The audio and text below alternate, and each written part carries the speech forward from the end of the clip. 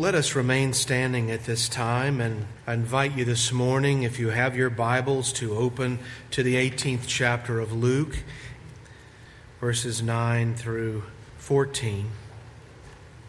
A passage that you probably have heard before and have read even from your youth, but may it be very fresh to us this morning as we approach God's Word from Luke chapter 18, beginning with verse 9. Also he spoke this parable to some who trusted in themselves that they were righteous and despised others. 2 men went up to the temple to pray, one a Pharisee and the other a tax collector. The Pharisee stood and prayed thus with himself, God, I thank you that I am not like other men, extortioners, unjust, adulterers, or even as this tax collector. I fast twice a week. I give tithes of all that I possess. And the tax collector, standing afar off, would not so much as raise his eyes to heaven, but beat his breast, saying, God, be merciful to me, a sinner. I tell you, this man went down to his house justified rather than the other. For everyone who exalts himself will be humbled, and he who humbles himself will be exalted. Thus ends the reading of God's word. Let us pray. Our Father in heaven, we ask that you illumine us to your revealed word this morning. May you cause, Father, the message of free grace to penetrate all of our hearts this morning. We ask, Father, that at the end of this service, our hearts will be like the legs of deer that run quickly unto you. Our Father, we thank you for your word. Bless us now by it for your glory and for our infinite good. For we pray it in Christ's name. Amen. You may be seated. Well, with Martin Luther's posting his 95 Theses on October the 31st, 1517, it's around this time of the year at the close of the month of October that you'll find newly published articles and newly published books and reprints and republishes of old books on the subject matter of the Reformation. And there are different impressions that people have about the notion of the Reformation. And one of those impressions, sadly, seems to be prevalent, in fact, in some circles, that these were simply ivory tower debates among intellectual theologians over technical matters, if not overly technical matters of theology. And they really are isolated to a bygone era of the 16th century.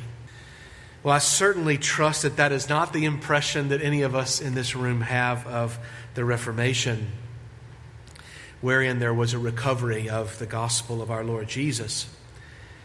In fact, it was not an issue only reserved for and affecting theologians, nor was it overly technical, nor was it a matter of a bygone era that has no import into our lives currently. No, these matters are as important to us today as they were not only during the time of the Reformation, but in the time of the early church, where we find even in Paul's writings especially, and also, as we're going to find this morning, in the life of the Lord Jesus Christ's teaching. In fact, those two words that were hotly discussed during the time of the Reformation are actually found in this very text of Luke chapter 18, where we find the word righteous and we find the word justify. These are biblical terms, and they stand out not as peripheral matters, certainly not peripheral matters to the Apostle Paul, who had much to say about it, but nor were they peripheral matters to the Lord Jesus Christ.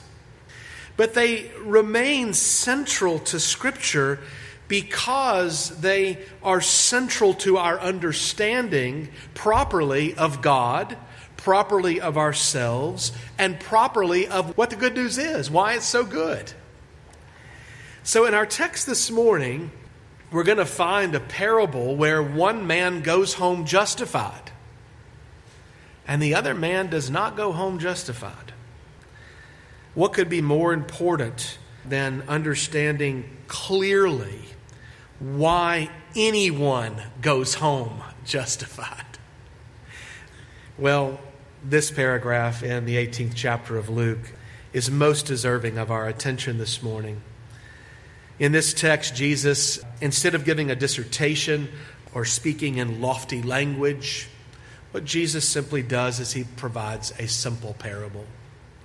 But in this simple parable comes to us great clarification on this matter of justification. And it's a parable about two men. And this parable is about two men that are praying. And it's that simple. We got two praying people here. One is a Pharisee and the other is a tax collector, and they're in the same proximity. And Jesus could not have chosen two men whose social esteem was a more stark contrast to one another. The Pharisee on one side is considered an expert in the law of God and was deemed a most pious religious individual. You couldn't find one that would be more pious. You know, our ears are often, when we hear the word Pharisee, we oftentimes immediately think in negative words or negative connotations that come along with that word Pharisee. But we should not allow that to color the reality of how these men were understood in their own context and in their own day by the Jewish people of Jesus' day. In fact, one would not have to look far at all to find that a Pharisee lived an exemplary life, and nothing short of an exemplary life. In fact, the whole tenor of their life was one that was devoted to pious living. That was the core of what they thought about and what they were devoted to. It was a devotion to abstaining from any and every evil vice and engaging in obedience to God's law with fervor. If anyone served as a model of holy living in the ancient day, it was the Pharisee. We can't allow our negative connotations to color the way they would be perceived in their day. If anyone served as a model to how to pray, it would be a Pharisee. If anyone served as a model of what it looked like to be in favor with God, one would quickly say, well, it's the Pharisees. The Jewish community would think of a Pharisee perhaps much like the Roman Catholic community might think of their Pope. If anybody's close to God, it's got to be him. If anyone has an in with God, it's got to be him. That's the way that the Pharisees were perceived. Well, on the other hand, we have a tax collector. A publican is another word for it, as we see in some translations. And he was just the opposite of what was just described. To be a tax collector in Rome was considered a most detestable job, particularly as a Jew. You were classed among the most vile of men, really. But as a Jewish person, you were transacting business with a pagan government and a pagan people, the Gentile Romans. And not only were you, particularly as a Jew, engaged in such things that were considered outside of the reservation, but also you were known as having a life of thievery. It was just a given, you were a thief. Because when a tax collector would come to receive taxes and collect taxes, it would be very, very common for them to collect more than what was required. You know, the taxes say we need to get such and such percentage of your income. Well, in fact, it's actually less than that is needed. But they would ask for more. Why? So they could pocket the leftover. So the work they were involved in was perceived by the society and was commonly accepted by the society as spiritually dirty work. It was spiritually dirty and vile, a vile business. If anyone was far off from God, it was the publican, it was the tax collector. If anyone was far from God's favor, it was the tax collector. And it's for this reason that the Bible often will actually lump tax collectors into the same category as prostitutes. It is the most debased element of society. So you have this stark contrast in these two men, and Jesus is intentionally doing that in this parable.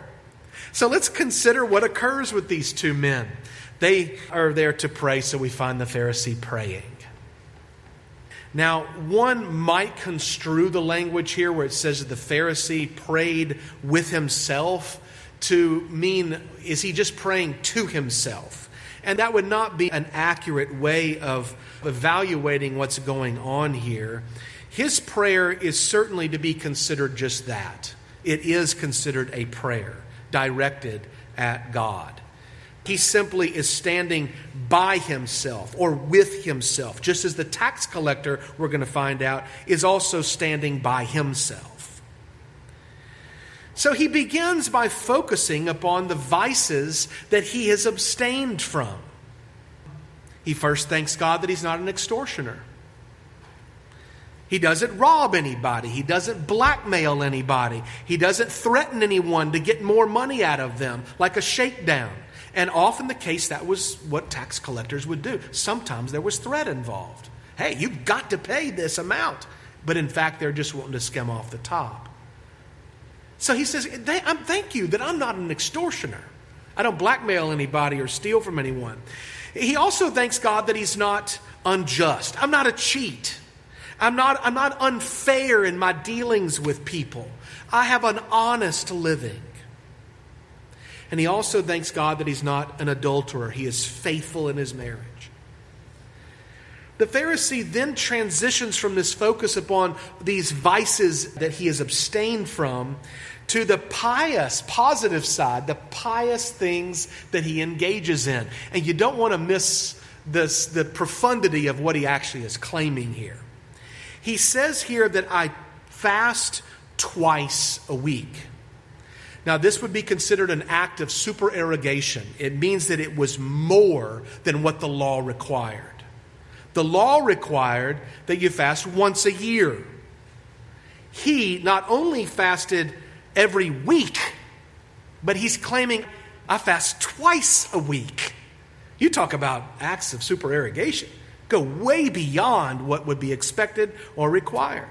But the scripture also says that in his prayer, he not only tells the Lord, hey, I fast twice a week. He also says, I tithe of everything that I possess, which is another act of supererogation, more than what the law requires. He not only tithed on what he earned, but he also tithed on every single thing that he bought. In fact, in chapter 11, we find that he not only tithed the certain prescribed crops, but the Pharisee would also tithe even on the garden herbs as well, which would be way beyond what would be expected or required. And so he's acknowledging this in his prayer. I have abstained from these vices. I've engaged in this pious work, which includes these acts of supererogation. He not only was meticulous in keeping the law, but he was very, very careful to go over and beyond the law. It's remarkable. What could be wrong with all this? Right? One might say. Would not the Jews say, don't we have every reason to esteem these men? Well, the answer is actually found in verse 9. When we ask, could there be anything wrong with this? And we're given the underlying reason in verse 9. Notice the whole reason of this parable. Also, he spoke this parable to some who trusted in themselves that they were righteous. That's the whole reason he's giving this parable. That they trust in themselves that they are righteous. It's not the fact that the Pharisee is addressing God that's so important, but the self-eulogizing nature of his prayer. And do you see the repetition of the word I in his prayer? While the prayer is directed to God, his heart is wholly bent in on the I. I am not like this. I am not this or that. I'm certainly not like this tax collector over here. I fast twice. I give all of my tithes. You see where his heart, we find where his heart's attention is given over to. But the text also gives us a sure way of assessing if one is self-righteous, trusting in oneself to be righteous. Did you see the end of verse 9? Notice, look at it again. This is a crucial part to verse 9. It says, and despised others. Did you catch that? He spoke this parable to some who trusted in themselves that they were righteous and despised others. And that's why we find the Pharisee only a few verses later saying, I thank you that I'm not like other men. I thank you I'm not like this tax collector. You see what's going on? You see, righteousness is something that can only be assessed. Follow this carefully. Righteousness can only be assessed by measuring it against something else. It has to be measured against some standard. That's the only way that you can assess righteousness. It's only in relation to a standard. And in the eyes of the self-righteous man, the righteousness is measured in comparison to others who are less righteous. That's what defines the self-righteous person. The standard by which they measure their righteousness is someone who's less righteous than them. And that's why they despise them. It is a fallen creature valuing their spiritual worth by comparing it to another fallen creature. And by doing so, one's self-assessment, it elevates it to an exalted position, quite naturally. God is fortunate to have someone like me, because I'm not like that tax collector. You see where this Pharisee is assessing and evaluating his righteousness. It is self-righteous and self-righteousness precisely because of the standard by which he is making that evaluation. Such a penetrating passage. As you and I look into our own heart, we often will find the same disposition towards the Lord. You might say, well, I would never have the temerity to be so self-congratulatory as this Pharisee has. I've never prayed the way that this Pharisee is praying. But then again, I wouldn't consider myself to be engaged in anything close to supererogation. Going beyond, that's not me either, we might say. But listen, brothers and sisters and friends, you could be trusting in anything. There's so much that we could insert here that might be more reflective of our own time, our own day, and our own lives. Because see, Satan will gladly give it to you so long as you're trusting in it. It doesn't matter what it is. It doesn't matter whether it's your baptism or whether it's your religious disciplines or whatever it might be. Or whatever it is in your life. He'll gladly give it to you so long as you trust in it. You want success? He'll give you success in learning. He'll give you wealth. He'll give you status. He'll give you rank. He'll give you varied comforts in life.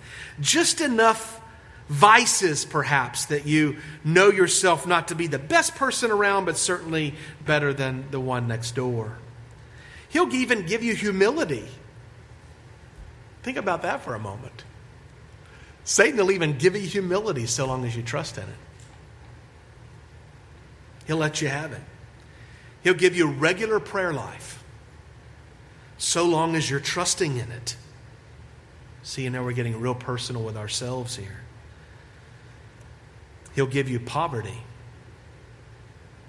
or special sufferings, so long as you're trusting in it for your piety. Oh, humble me. I don't have riches. I don't have wealth. I don't have health to boast in. Which is really its own special kind of boasting it can be in the heart. Our hearts are so deceptive. And it could be anything. Satan will even entice your heart so as to have it entangled in even gross forms of sin, just so that you might say, I'm only an extreme version of what even good Christians struggle with. You see the deceptiveness there, where there's this kind of unspoken piety there. It doesn't have to be spoken with the kind of explicitity that the Pharisee is doing, but it's there. A piety. It doesn't matter if your trusting has to do with specifically even religious things or religious practices or not. So long as you self-assess and you're satisfied with yourself in comparison with others.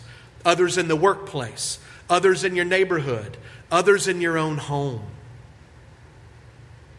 This is the way that a man or a woman naturally assesses themselves spiritually. It's natural to assess one's spirituality in relation to the person sitting next to us. But Jesus says, perhaps to his audience's surprise, and maybe to your surprise and my surprise, that man did not go home justified. He did not go home right with God, not in God's favor. For the self-exalted one will be humbled. So as you look at the Pharisee and his prayer, consider what other things might be inserted there that would reflect our own hearts. Are we trusting in anything that we have done or anything that we are? Are we finding our boast in our pious acts in any fashion whatsoever? And they may be distinctively Christian things that were given over as a good gift from God, but we've turned it into something that we're trusting in and finding self-righteousness in. Well, let's turn to the prayer of the other man, this publican or this tax collector. He's not standing up in front where likely the Pharisee would have been so that he could be heard and be seen by all. He's kind of like back over in the corner. He's kind of like far away, it says there. Standing afar off. And the publican cried out, God, be merciful to me, a sinner. This is not the cry of a disingenuous man. He's not practicing some artificial piety. Oh, be merciful to me in some outward pious way. We're getting a peek into the heart of this man who is genuinely calling out to the Lord. We find even his posture even speaks to where his heart's disposition is. He's looking up and he's beating his chest with genuine contrition. He realizes something about himself that the Pharisee doesn't realize or see in himself. It was common to pray with one's eyes lifted upward to heaven. But the scripture says with this particular man, he would not so much as raise his eyes to heaven. That's how affected he is by his assessment. So he beats his chest as a man in deep grief, deep agony.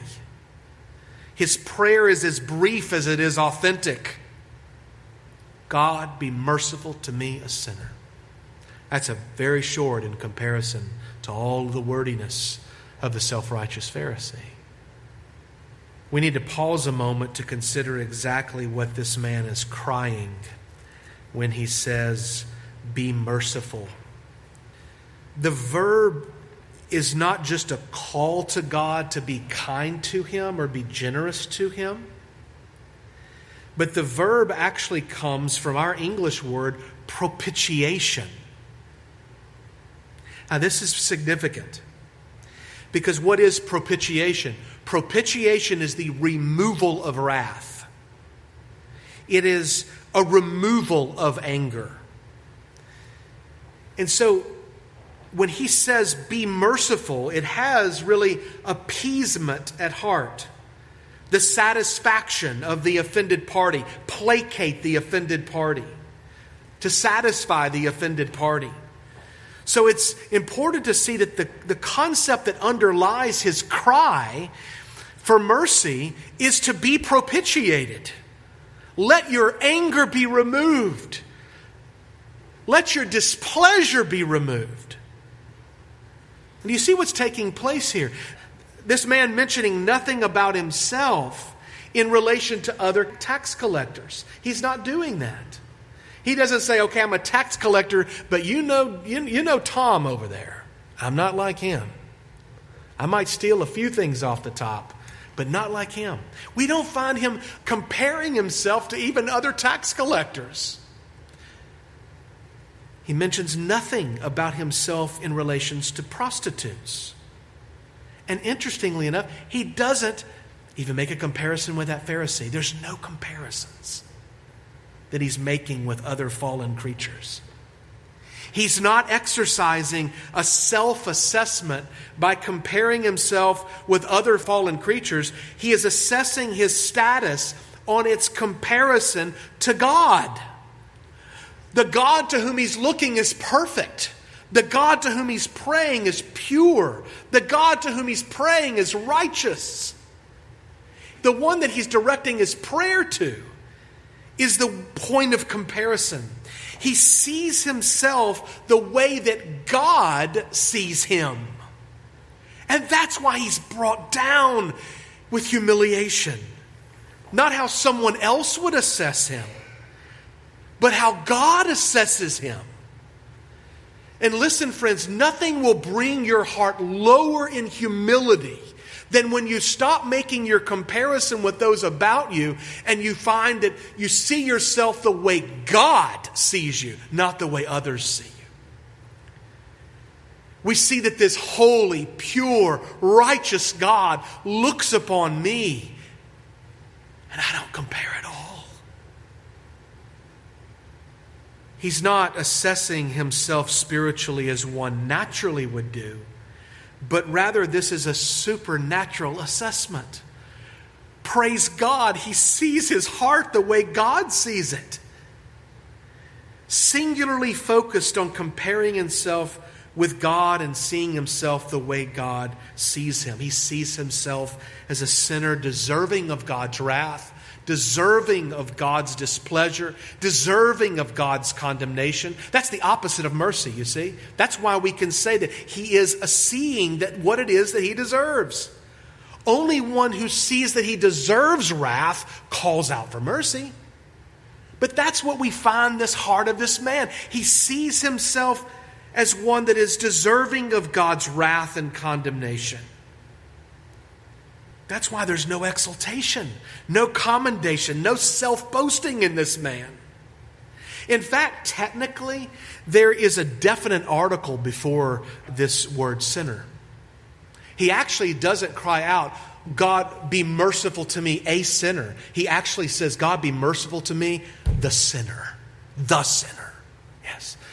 We're really getting to the depths of the way this man sees himself.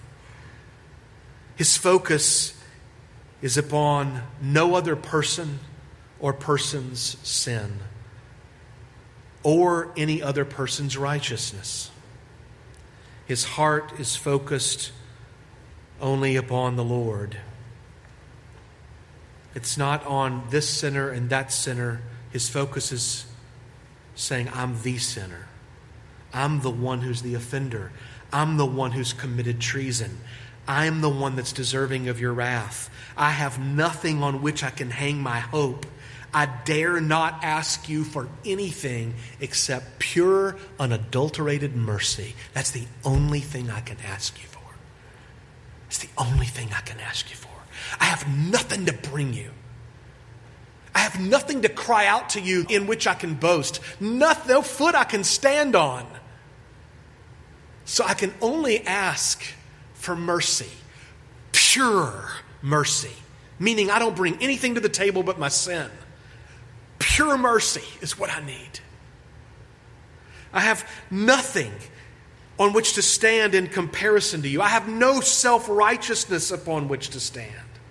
You know, sometimes we differentiate mercy and grace as being two sides of the same coin or two angles of the same diamond, which is very helpful, I think. And the Scripture actually does this. Where grace is spoken of more of God giving us something that we don't deserve.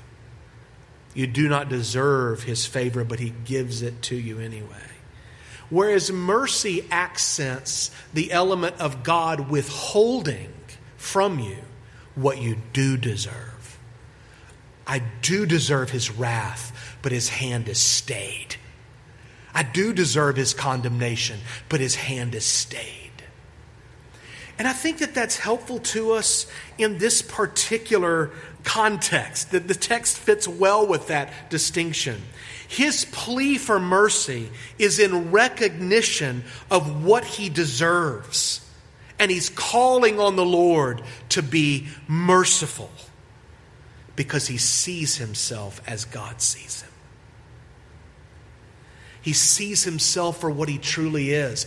I'm the sinner deserving of your condemnation. Oh, be merciful.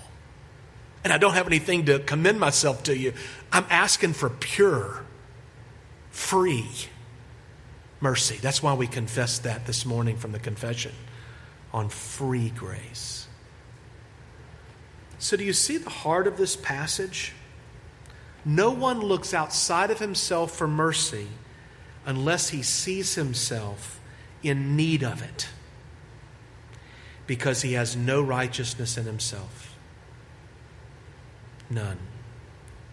The Pharisee thought himself to be exalted in a very safe place because he was rich in righteousness, even though the reality was that he was in utter poverty. Whereas the tax collector, seeing himself aright, saw his soul impoverished. He saw that he had nothing. He knew that his place before God was the sinner, and he compared himself to no other creature. So this impoverished soul cried out to the one against whom he had sinned and offended.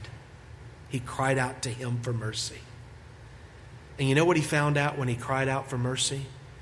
He found out that God Almighty was more rich in mercy than he was spiritually poor.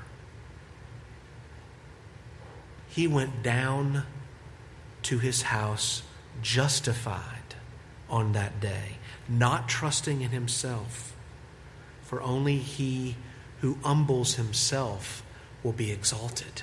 So this poor, impoverished soul with no righteousness to claim was found at the end of the day rich in righteousness. And the man who thought himself rich in righteousness and had much to offer God was actually the one who had none. And he went home not justified.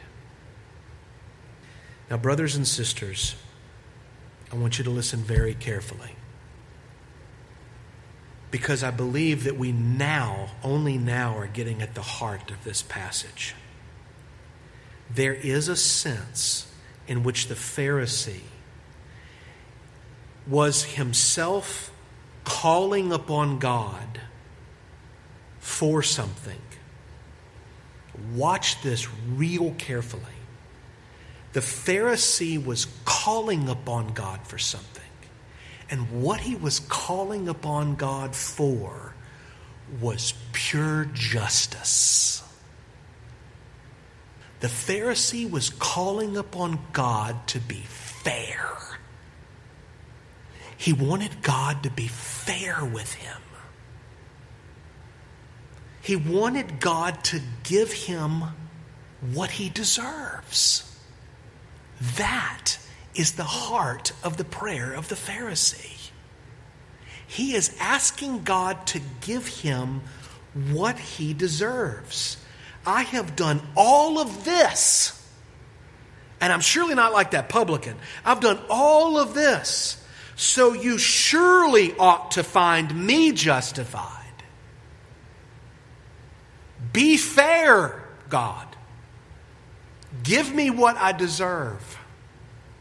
Do you see that? That's what underlies the Pharisee's entire prayer. That's the whole tenor of his prayer.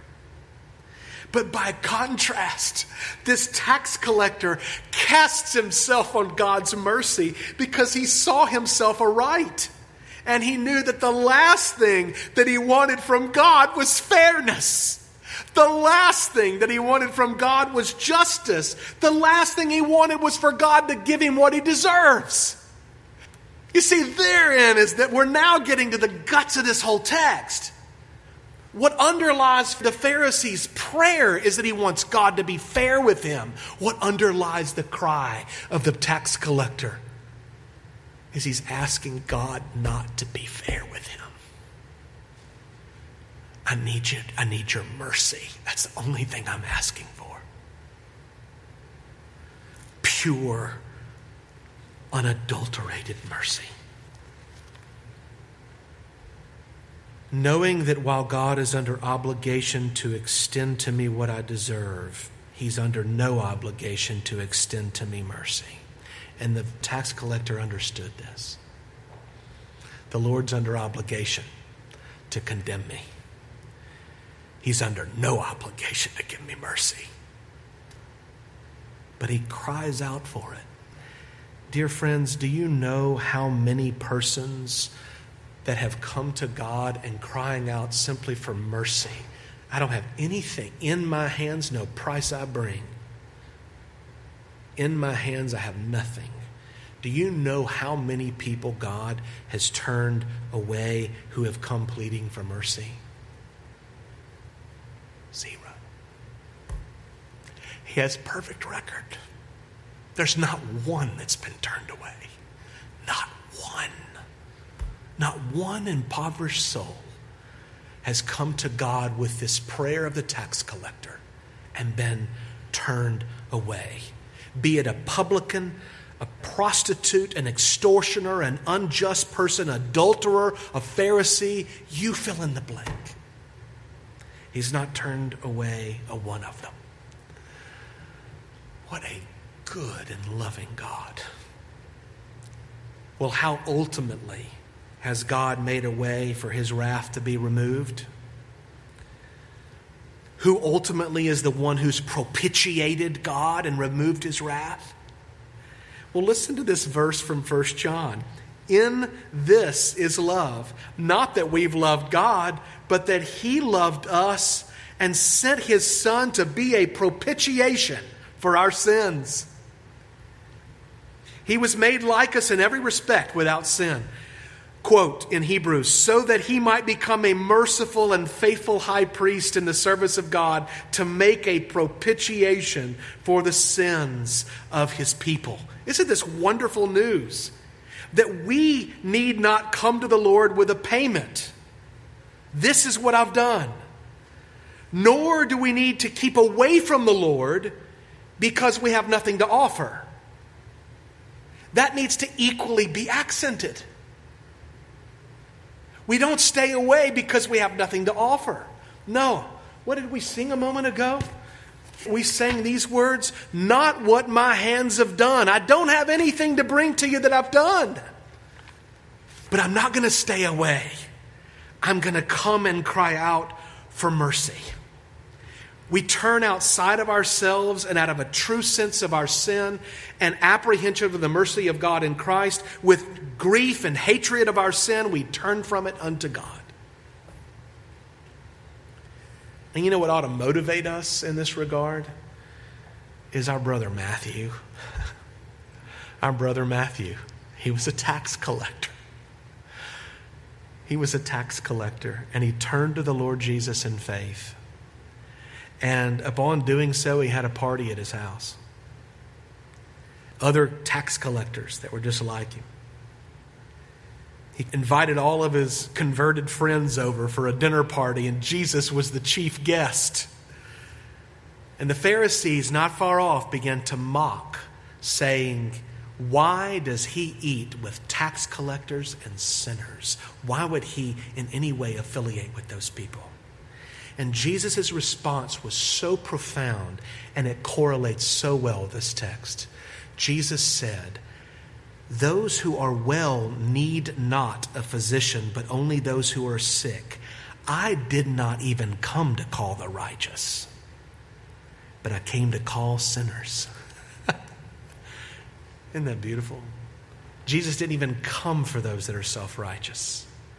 He didn't come for those that are trusting in something that they've done. He's coming to those like the tax collector that have nothing that they've done, no righteousness to offer.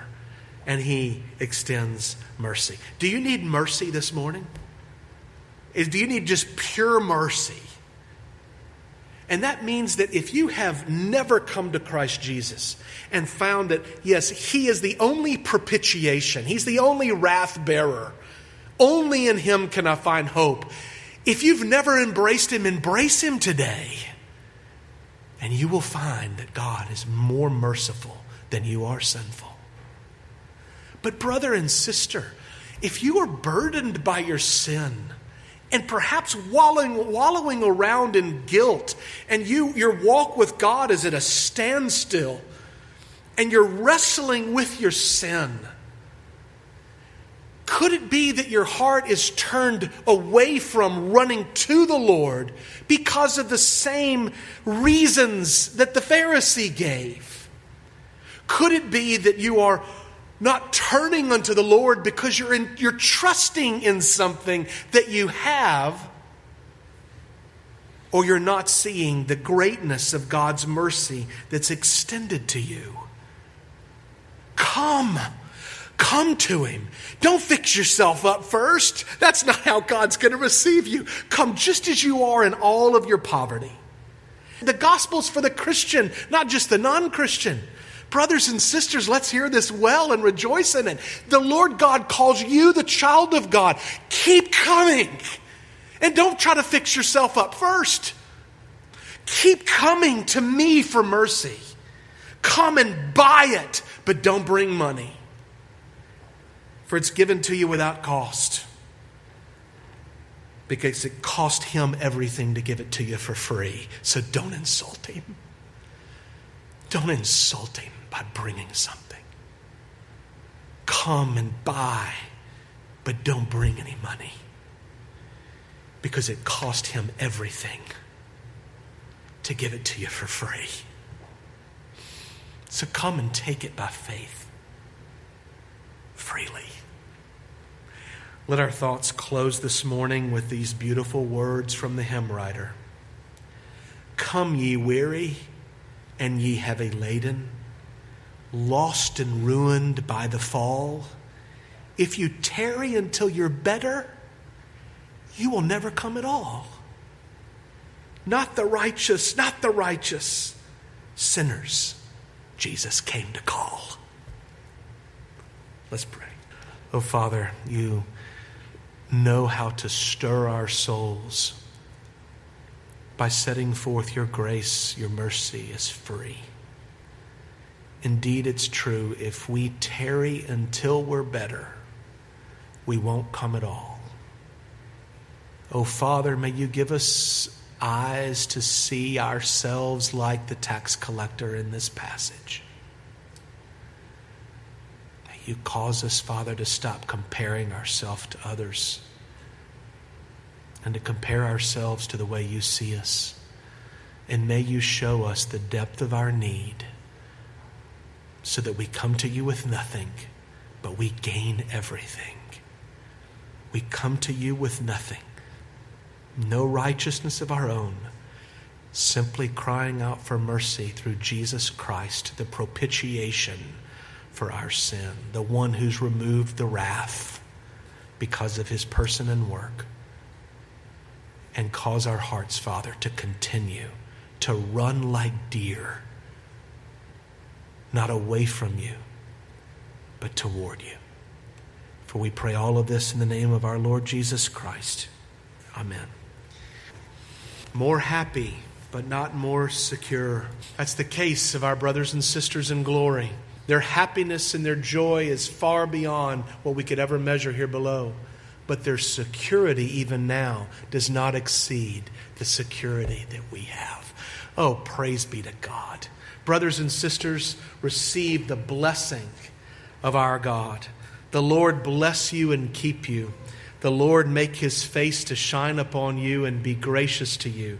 The Lord lift up his countenance upon you and give you peace, both now and forevermore. Amen.